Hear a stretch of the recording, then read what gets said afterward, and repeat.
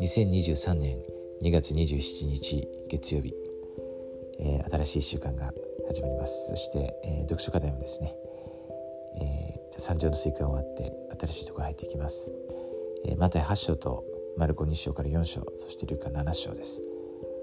テキストから引用します。あなたの信仰があなたを救ったのです。聖文の研究を急がないよう注意してください。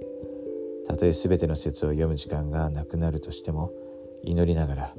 深く考える時間をとってください。そうした熟考の瞬間はしばしば個人の啓示につながります。印象を書き留める。新約聖書の中で最も明確なメッセージの一つは、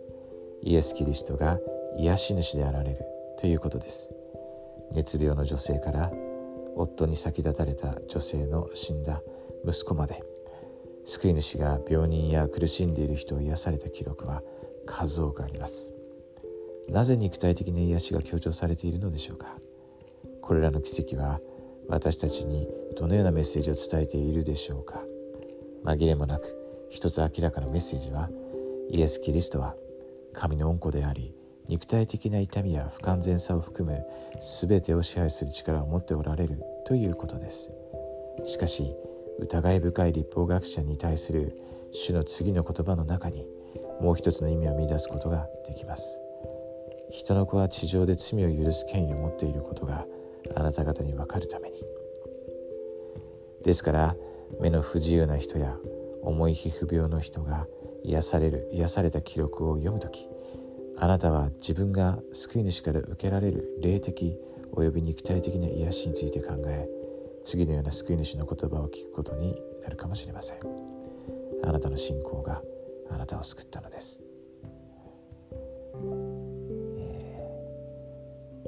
この写真ですね、このチューブの人がこう癒された時の映像だと思うんですけれども、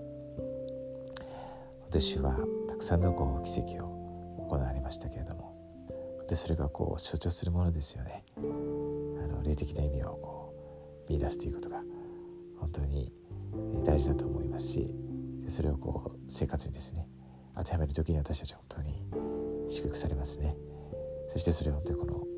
周りの人たち、家族であったり友人だったりですね、教会の兄弟姉妹であったり、本当にそれがどんどん広がって、